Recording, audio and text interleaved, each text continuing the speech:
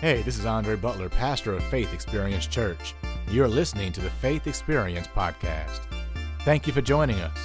We hope that this message helps you engage your faith and experience the future God has for you. Amen. Amen. Today we're continuing a series we began last week called Level Up. Was anybody here last week? Anybody enjoy it last week? Of course, we started by simply asking the question, do you feel like something is missing in your life? Do you look at your life and maybe feel like you're not on the level that you should be at? And if you're saying yes to either one of those questions, the answer to your problem may be that you just may need to get closer to God. And the good news is God wants you to be closer to Him. He says, hey, come close to me and I'll come close to you. He says that if you'll come close to Him, that He'll lift you up. He'll level you up. He'll take you to that next level in your life if you choose to have a closer relationship with Him. And of course, when you think about church and you think about religion, you often don't think about relationship because somehow or another we took something that was very real and created something fake out of it.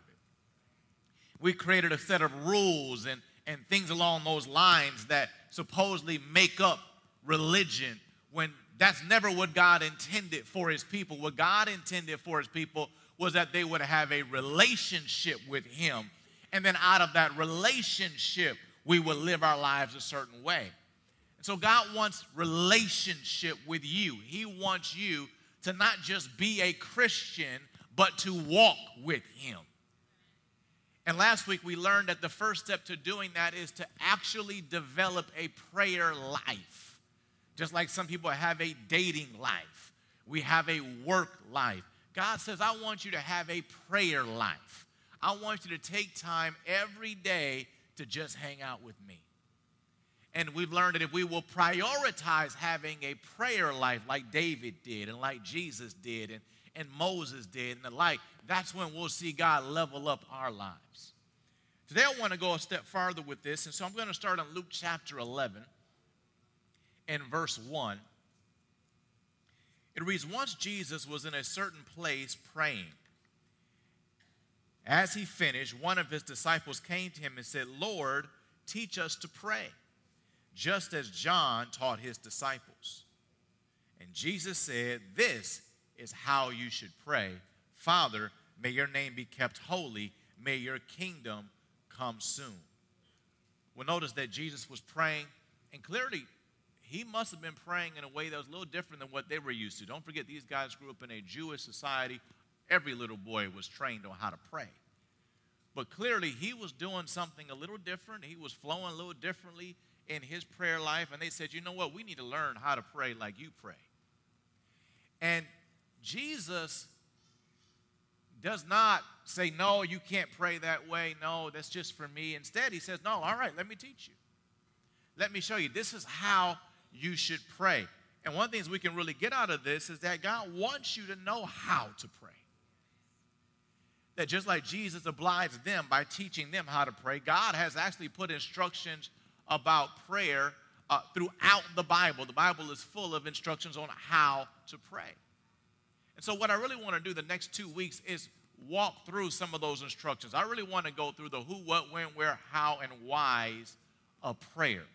And I want to start by looking at what our prayer posture should be. Because if you're going to be effective in prayer, if you're going to have an impactful prayer life, you must have a proper prayer posture.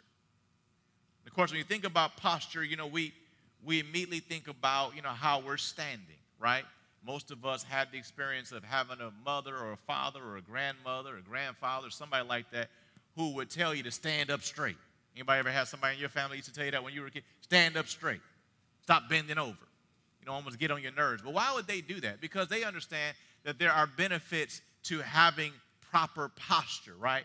In fact, I looked this up online. I was like, I want to read some articles about this, and they said good posture can increase your confidence.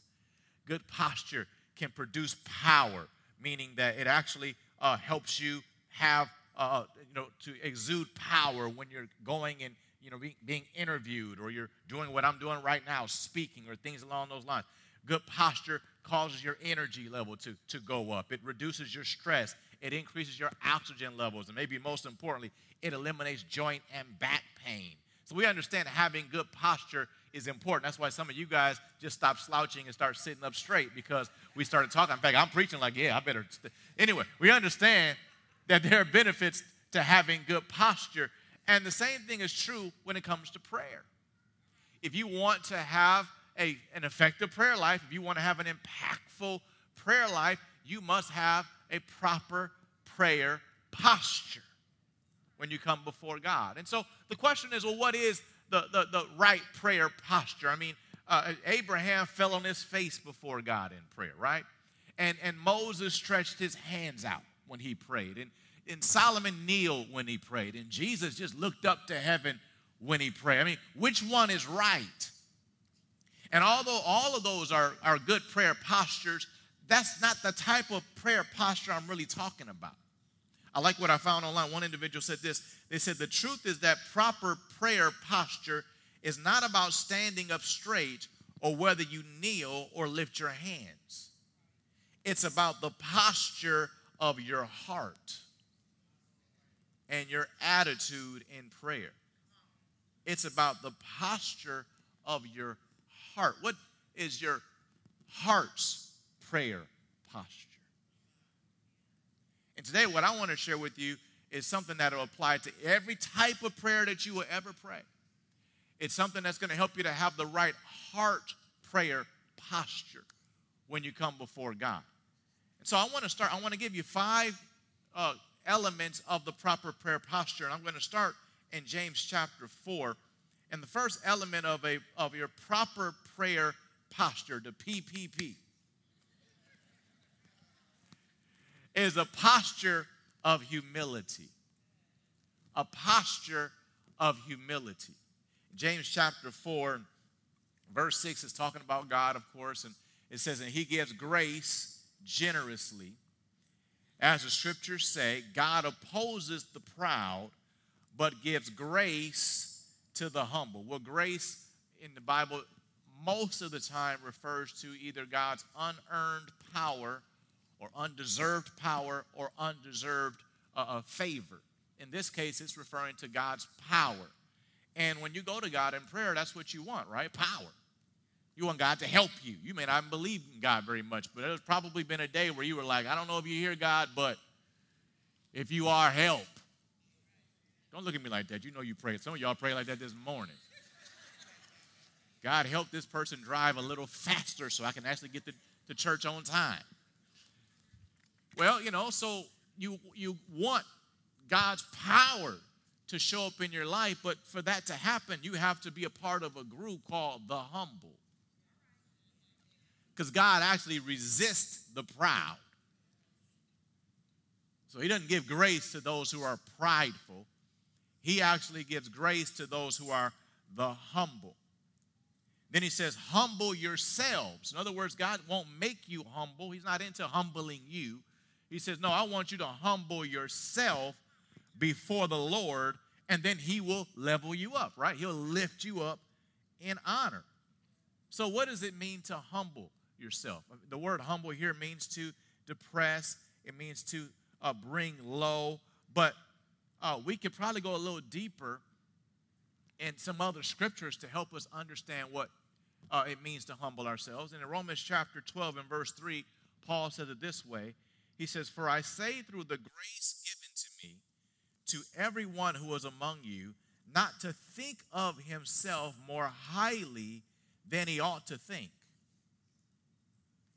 but to think soberly. The opposite of sober is drunk. So God's saying, don't be drunk. When you're drunk, you say stupid things, you think stupid things, you do stupid things. God's saying, don't think stupid things about yourself, as God has dealt to each one a measure of faith. And what's very interesting to me about this, and tying it along with the scripture we just finished reading, is that in James chapter 4, he was actually talking to people far from God. And the reason why they were far from God was because they were proud. You know, the one reason why people are far from God is that they think of themselves a little bit more than they really should. And God is saying, no, you know, being humble is an issue. It comes as a result of thinking of yourself in an appropriate way. And in fact, you can notice something about that, and that humility is of the mind as well as of the heart. It's about what you think about yourself. And a lot of times, especially in our day and age, when we talk about what we think about ourselves, we work real hard to try to upgrade how we think about ourselves, right? Because people have a hard time thinking highly of themselves. And we talk about, even in church, how God wants you to see yourself like he sees you, right? He sees you as more than a conqueror. He sees you as a champion. He sees you as an overcomer. And so you should see yourself in that way. But there are some ways that God doesn't see you that sometimes we see ourselves as. God does not see you as his equal. God does not see you as somebody who is qualified to be his critic. God does not see you as someone who has a better way of handling things than he does. You know, in Job chapter 42, in fact, in the book of Job, we read about Job's trouble that he went through. And it's interesting, historians tell us that a majority of all that happened in just about 9 months. It wasn't his whole life. It was just a season. And, you know, during that season, he's whining and complaining. He's giving you the biggest pity party in the Bible that you will ever find. And there's some pity parties in the Bible. Anybody ever have a pity party of your own? Come on, I've had some pity parties of biblical proportions. Am I the only one? But Job has one that I think tops everybody. And, you know, throughout this pity party, you know, he may not have really meant to, but he's really been questioning God. And so God finally shows up in Job chapter 40 and verse 1, and it says, "Then the Lord said to Job, do you still want to argue with the Almighty? You are God's critic, but do you have the answers?" Then you jump down to verse 6 after Job was kind of like, okay, God, hold up. God's not done. Then the Lord answered Job from the whirlwind, "Brace yourself like a man, because I have some questions for you, and you must answer them." How many know that's like when your mama call your middle name, you know you're in trouble? That's that kind of moment right there. Keith Andre Butler, you know what I mean? That's what that is. But it's God. He says, "Will you discredit my justice and condemn me just to prove you are right? Are you as strong as God? Can you thunder with a voice like his? All right, put on," like one translation says, "deck yourself with your glory and splendor, your honor and majesty." And he keeps going for 2 chapters. He starts talking about, have you created the elephant? How about the dragon or the alligator? I mean, God breaks it all down. Can you do any of this? And finally, Job ends up by saying, "I should never have said anything. I repent. I know nothing." And then God says, "Now pray for your friends. They get healed," and Job gets healed and gets double for his trouble because he humbled himself. Now, thank God we don't have to be beat up like that. God just gave you his version of that right now. Hopefully, you know, you don't get a whirlwind visit later. But really, humbling yourself really means to lower your estimation of yourself to an appropriate level. Humility thinks truth. Pride thinks falsities. You know, you ever play ball with somebody or some sport and they just swear they're the best thing ever? They talk so much junk, and then when you actually get on the court with them, you like, you can't even dribble, man. You can't. What was you talking about? That's how a lot of us are. Pride is, you know, I think I know better. I know better than God. God, you should have did this, and God, you should have did that, and God, and how come you let this happen? And you're going to enter prayer like that? At some point, you need to lower your estimation of yourself and remember, you're coming to the God of the universe. He created everything you know. He knows more than you will ever know. He knows how many hairs are on your head and on the head of everybody else in this city, in this country, in this world, and that's just a tiny bit of his knowledge. His ways are higher than your ways. His thoughts are higher than your thoughts. You are a child of God. You are more than a conqueror. You're a world overcomer, but you are not God's equal. And the proper prayer posture is one of humility. We should humbly come before God when we come to him in prayer. You are who God says you are. And no less than that, but no more than that either. Number 2. I think I could probably stop right there and some folk will walk out of here. He done stepped all on my toes, but we got to go there. A posture of purity. Somebody say purity. Psalm 24 says this, who may climb the mountain of the Lord, who may stand in his holy place. Very interesting. When you talk about heaven, there's a man of God by the name of Jesse Duplantis. Many of you are familiar with him, and he believes God took him to heaven, and his story does line up with the Bible. One of the things he talked about was how it seems like everything in heaven goes up toward the throne room. So everything is slanted up, and God's sitting like almost at the top of a mountain. And that's what it's saying. Who can climb the mountain of the Lord? Who can stand in his holy place? Who can come to God's throne? That's what prayer is, coming to the throne, right? Well, clearly the answer isn't everybody. Who can? Only those whose hands and hearts are pure, who do not worship idols and never tell lies, they will receive the Lord's blessing and have a right relationship with God, their Savior. Notice then that it's only those whose hands and hearts are pure. One translation of this says clean or innocent. And there's a scripture in the Old Testament that talks about, being individuals who don't lie, individuals who cover our ears so we're not listening to gossip and things like that, who cover our eyes so we're not looking at evil things. There's scripture in the New Testament that talks about how Christians are supposed to be blameless and harmless. We're supposed to be lights in this dark world. And so the Bible is telling us here that is when we live that way, clean lives before God. We talked about that not too long ago here at FX Church. Did a series along those lines a little bit. That's when we are really in the right position for God to hear what we have to say in prayer. And somebody say, well, that's an Old Testament doctrine. That's not necessarily New Testament. Well, look at 1 Peter chapter 3 and verse 12, where it says, the eyes of the Lord watch over those who do what? And his ears are open to whose prayers? So not everybody's. But the Lord turns his face against those who do evil. He was talking to Christians when he said that. He was trying to get Christians to do right, don't do wrong. So you could be a Christian who is practicing the wrong behavior. We're not talking about messing up and saying, I'm sorry. I'm talking about, I'm just living this way. I'm doing what I want to do. I'm saying I'm a Christian, but I'm really not living that way. I'm really a practical atheist. I say I believe in God, but I live my life as though God doesn't exist. And God's saying, I don't hear those prayers.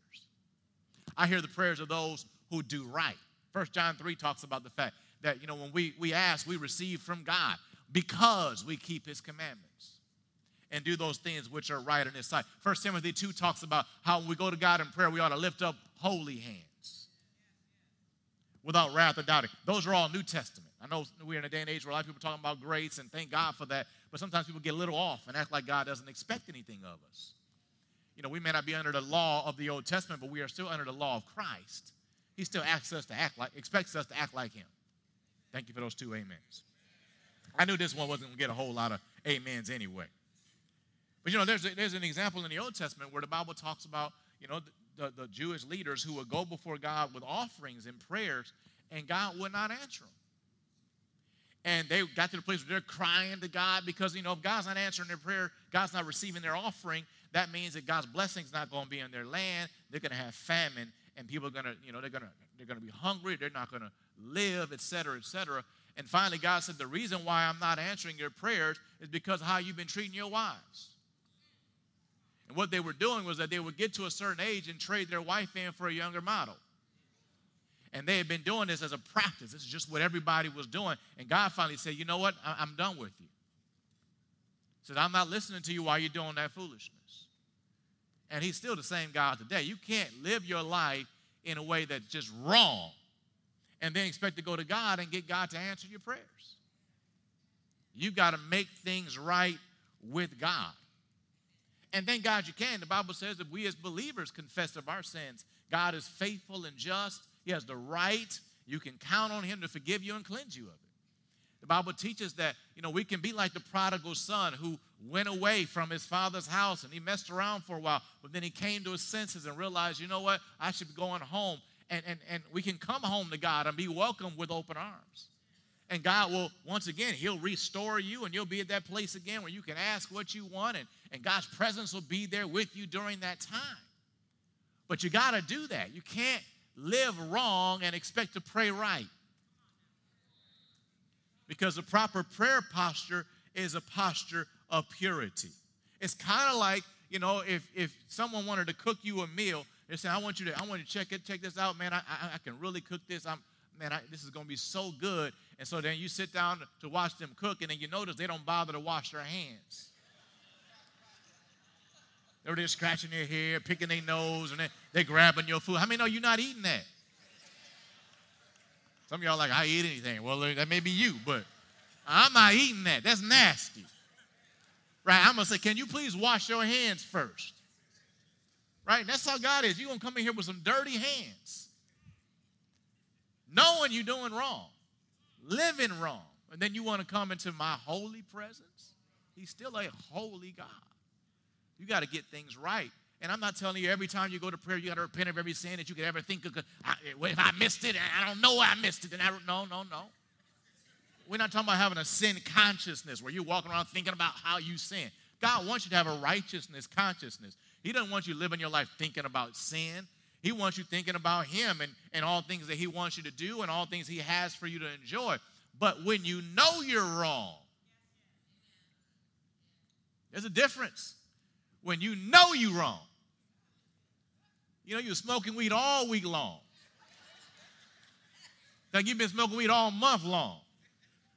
You know it. And then you're going to try to come to God and expect God to accept your behavior. That's where you're getting in trouble. And that's the world we live in right now. Everybody wants people to accept their sin. To the place that we don't accept your sin. Now we're a bigot, we're a hateful and all the other stuff. And the reason why that is because people want God to accept their sin. So since they know he doesn't accept their sin, they at least want to make the people around them accept their sin so they don't feel so guilty. But it doesn't matter if people around you accept it or not. You're still going to feel guilty because you know it's wrong.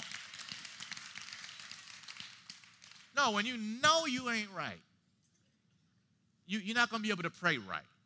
So you got to get that right before God. Well, here's another piece of that in Mark chapter 11. It says, but when you are praying, first forgive. Somebody say forgive. Forgive anyone you are holding a grudge against. Well, those claps just stopped, didn't they? So that your Father in heaven will forgive your sins too. Jesus said this. There's a connection between you forgiving others and God being able to do some things in your life. Forgiveness is a purity issue as well.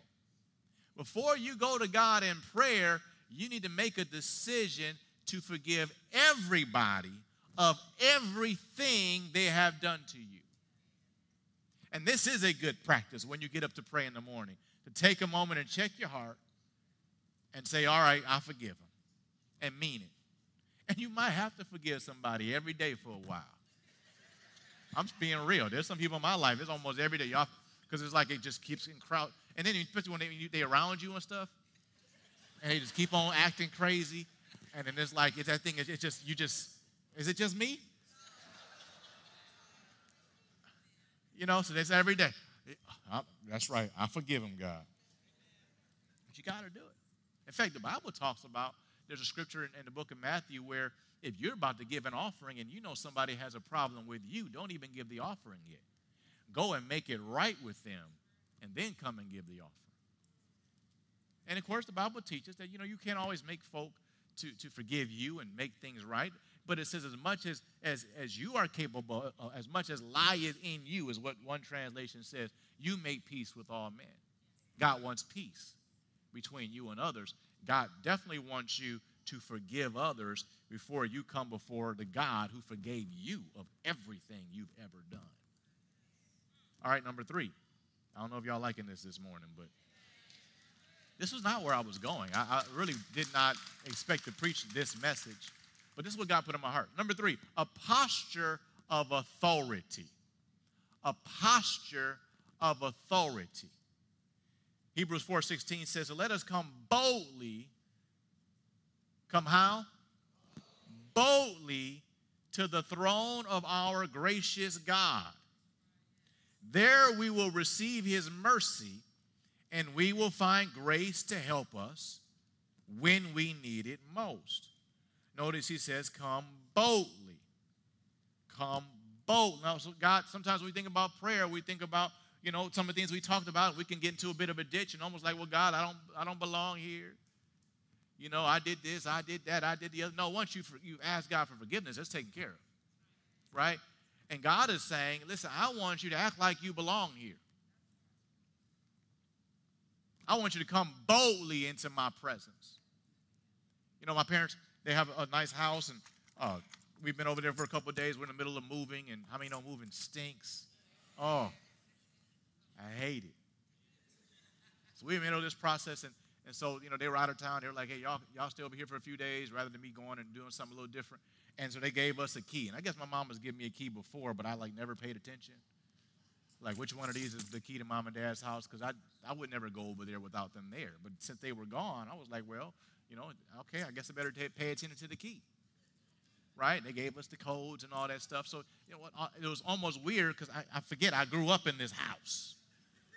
But I'm coming up to the house, and I'm putting the code in, and I'm walking in, and I'm putting the key in. I'm walking in the house like I belong here. And I'm going in the refrigerator, and I'm like, man, at first I was like, where Dad at? Am I going to be in trouble? Because anybody, I'm 43 years old, and I'll still be looking at my dad like, I'm sorry.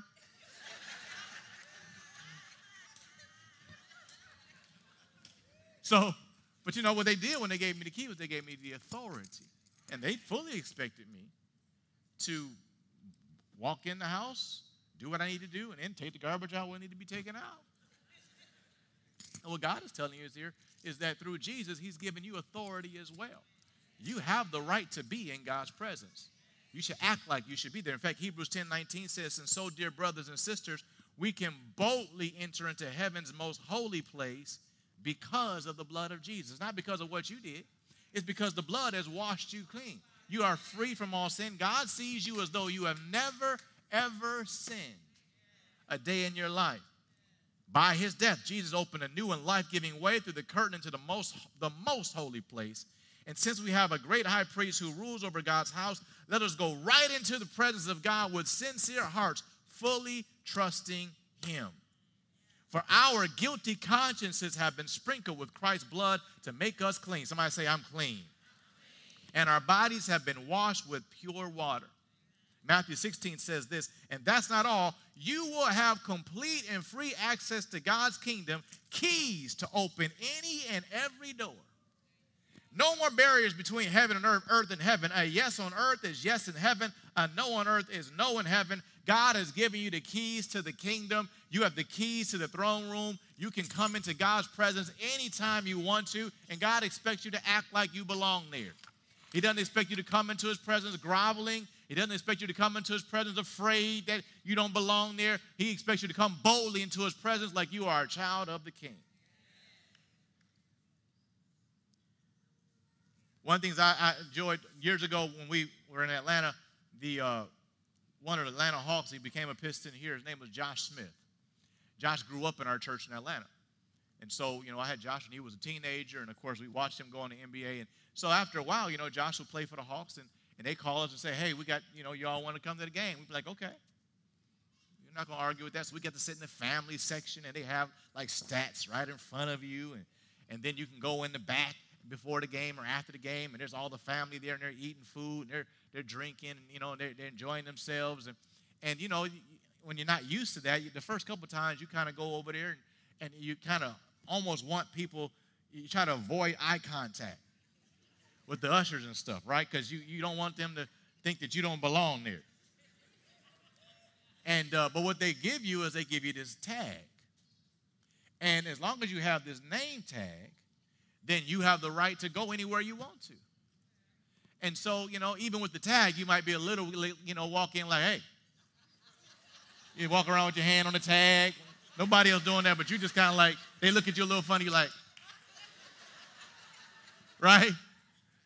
But the tag means you have the right to go back there with the family and eat and get to know folk. And, my wife and a friend of her, a couple friends of hers, they were back there one day, and LeBron James comes walking out.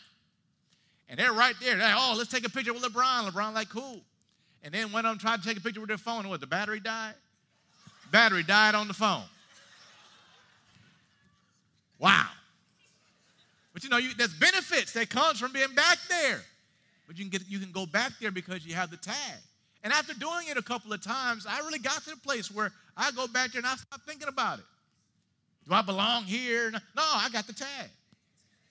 You look at me funny, that's your problem. I got a tag on. Where the food at? Let me go get some, like my son played for the Atlanta Hawks, right? But this really the transition you got to make in prayer. You might first start off kind of like, well, God, I think in the name of Jesus, the blood has washed away my sin. You said I can come boldly to you. So don't strike me down. But after a while, you got to get to the place where you got revelation that, yeah, I'm clean because what Jesus did was enough to wipe the slate clean. God sees me as his son or as his daughter. I belong here. Hey, God, how you doing? Talk about this today. That's proper prayer posture, when you have a posture of authority.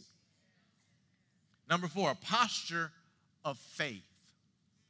A posture of faith. Hebrews 11:6 says, but without faith it is impossible to please him. There's not a lot of things the Bible says is impossible. But here's one of the few.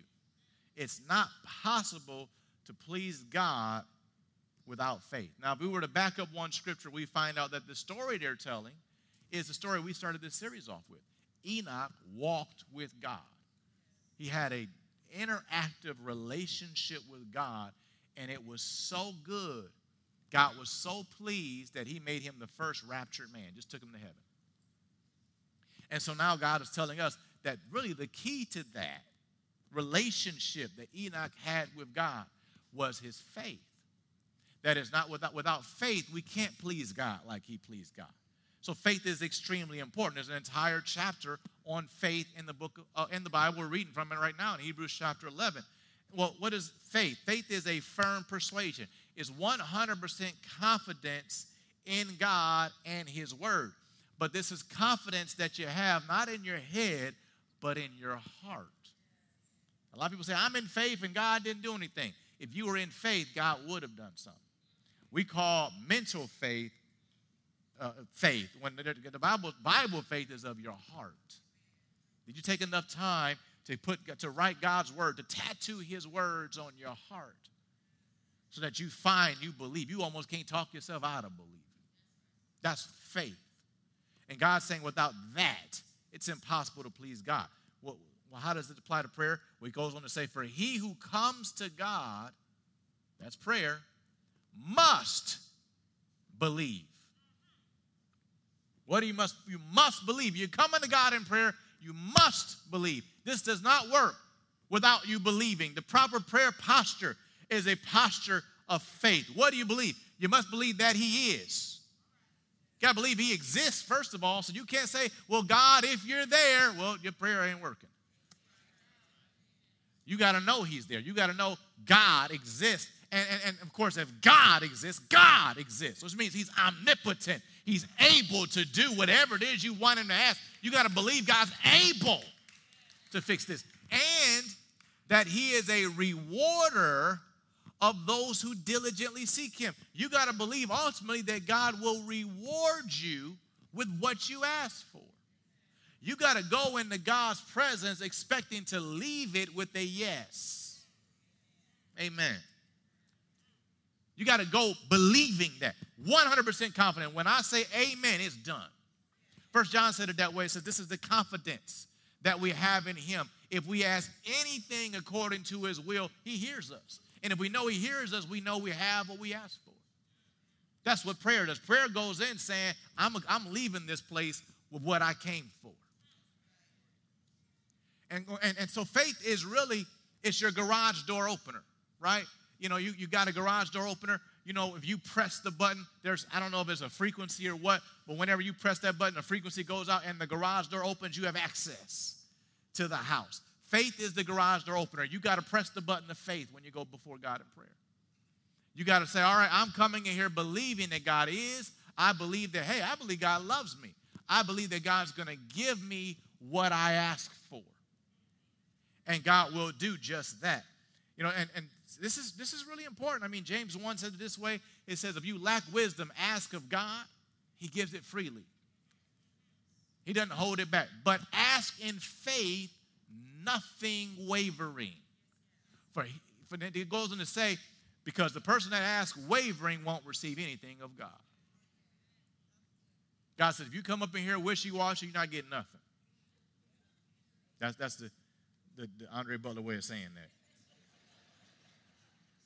1 Timothy 2:8, I mentioned earlier, the Bible says we ought to lift up holy hands without wrath, but it also says, and doubting. Without wrath and doubting. Mark 11:24 says, when you pray, believe you receive it. When? When you pray. Before you see it. And you will have it. So faith is so important. I better make sure I have some faith before I go and ask God for things in particular. Particularly when I'm praying that prayer of faith. And how do I do that? Well, I like something that Kenneth Hagin said. He said you need to find scripture that promise you what you need from God. Because then you have a foundation for faith.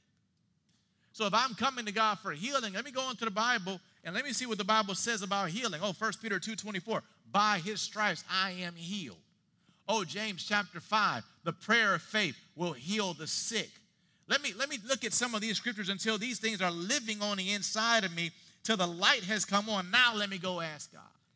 And this is the problem we have sometimes, is that we pray too quickly for things. Sometimes we go into prayer and we're not ready to pray. You're not believing, you're hoping. And hope does not give you the answer that you need. Faith gets you the answer. So sometimes what you need to do is you need to find the scriptures that promise you what God is, what you want from God, and stay with them until you know that I'm 100% confident I got it. Now I'm boldly coming into God's presence, completely expecting to walk out with what I'm asking for. We can spend more time on that, but we need a posture of faith. Last one, a posture of praise. A posture of praise. Let me say about faith. We did a series a couple weeks ago on this called Shifts. You want to learn more about that, you can find that on our social media. I just got to keep moving. But a posture of praise. Psalm 100 says this. Verse 2, come before him singing with joy. One translation says, come into his presence with singing. Well, prayer is coming before him, right? Enter his gates with thanksgiving. Go into his courts with praise. Give thanks to him and praise his name. It's really interesting to me is that God is talking about us entering the gates of heaven, entering the courts of God. If we were to read the 99th Psalm, kneeling at God's footstool, not when we get to heaven. Now, if you make a follower of Jesus, then one day you're going to do that when you get to heaven. But he's talking about the fact that we can do this right now. You enter his gates now. You enter his courts now. You bow before him now. You come boldly to the throne of grace right now. As we said last week, as far as God is concerned, when you are praying, to him, it's like you just entered the literal throne room. And you really ought to see it the same way. And so he's telling us that when you come into God's presence, you ought to come praising him. You ought to come praising him. And it's not all that different than if you ever been to a boxing match. And or you can even see it on television. You know, before the boxer comes out, some music starts playing, right? They usually pick something out that they feel like will represent this boxer. So maybe it's some rap, some hip-hop, who knows what it is. And then, so the music starts playing, and then you see them coming in. And then you get the reaction of the crowd, and God is saying, hey, man, before you come into my presence, I need to hear some music. I need my music playing. I need you to take some time and praise me. In fact, he tells us here that we ought to enter his gates with what? Thanksgiving. So first of all, let me take a moment before I start talking about what I'm missing, what I need. Let me thank God for what he's already done for me. Because I don't care who you are. I don't care what you're going through. God has done something for you. You've got something to be thankful for, if nothing else than the fact that you're sitting here right now breathing. And there's nobody in this room naked, so you got some clothes on your back. And most of us have somebody in our life that cares about us. And if you really were to just take the time and start thinking about all the things that God has done for you, the things you have that you really could be thankful for, that'll change your attitude. So you can't go into prayer, you might go in feeling depressed, but you can't stay there. You got to make a decision to shift your focus, to shift your satellite dish. Stop keeping your eyes down on the ground and lift them up to God and start thinking about, on purpose, the good things in my life. That's a big part of getting out of depression. Thinking about God has done this and God has done that. And hey, God was merciful to me. That should have taken me out, but God took care of me, and God gave me this job, or God gave me, hey, I got some money. There's always something to thank God for, and God is saying when you enter into prayer, you need to enter thanking me. Sometimes you should be thanking God for what you want God to do. Thank you, Lord, that you healed my body. Because the word says, by your stripes I am healed. I thank you, Lord, you've given me but the bottom line is you got to enter thanking God. That's the right way to do it. But of course, he didn't just say enter his gates with thanksgiving. He said enter his courts with praise. Praise is ultimately, boasting about God. That word means to laud, right? So you're putting, I like to say you're putting his name in neon lights. When we come to the music hall, you can see the marquee, right? It's like you're putting his name up there. Jesus is healer, provider, protector, master, savior. Anybody remember that Steve Harvey introduction of Jesus? Some of y'all might remember that. And he just went down this line just talking about how great Jesus is. That's really what you ought to be doing when you go into prayer.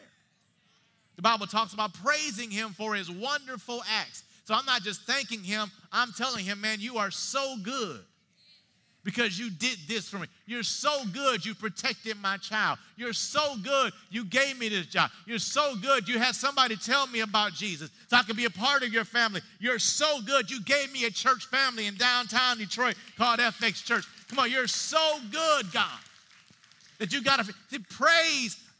It does something. Psalm 22 and verse 3 tells us what it does. It says, but you are holy, O thou that inhabits the praises of Israel. The word inhabit here means to sit down in.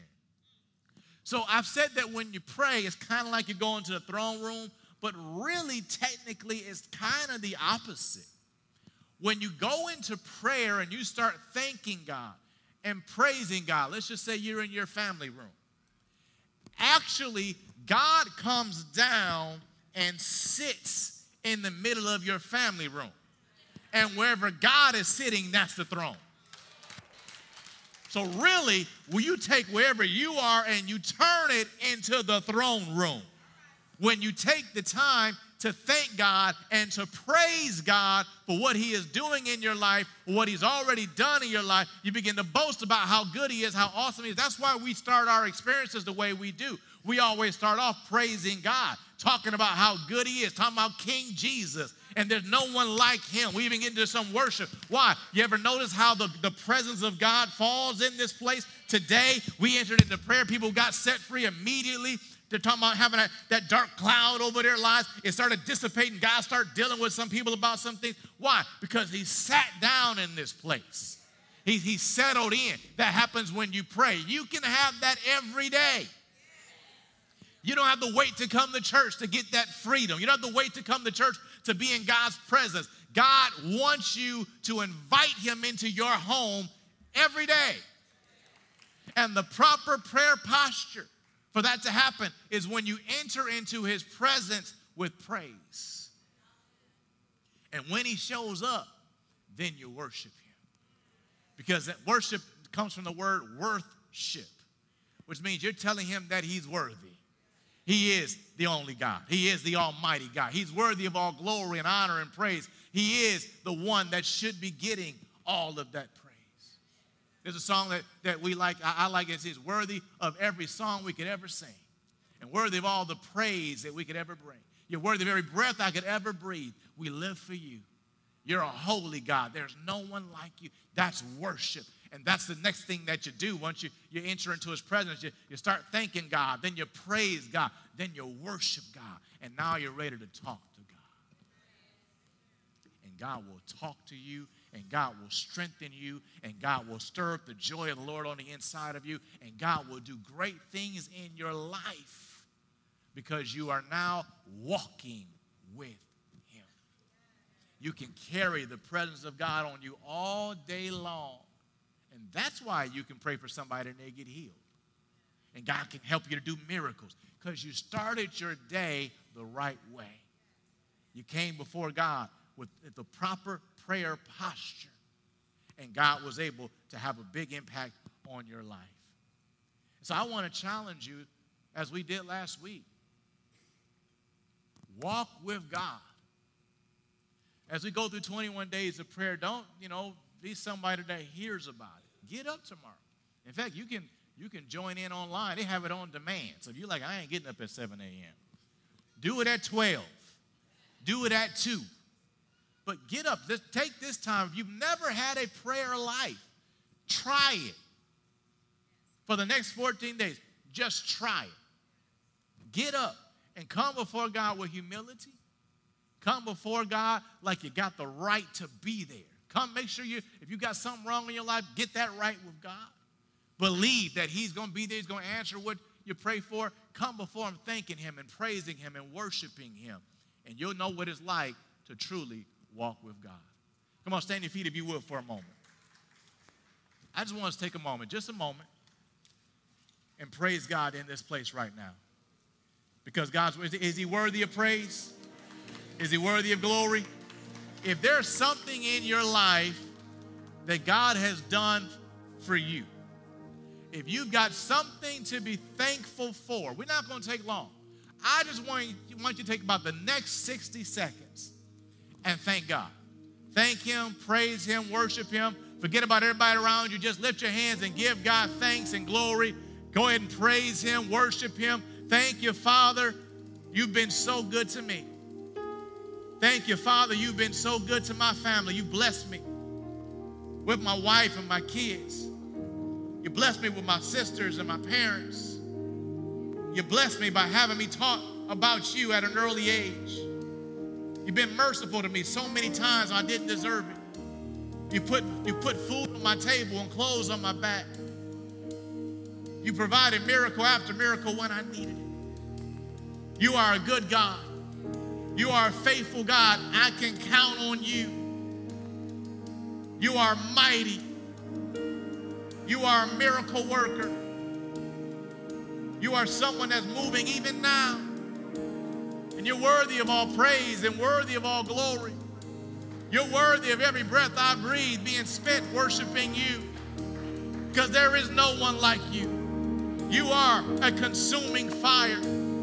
You are the bright and morning star. You are Elohim, the creator of this universe. You are the Almighty God. I worship you, God. I worship you. Worthy are you, Lord. Worthy is the King. Holy Spirit, have your way right now as we worship you. Have your way. Heal in this place. Reveal yourself to those that have not known you. Speak to our hearts. Lift our spirits. Set us free from depression, anger. Heal us.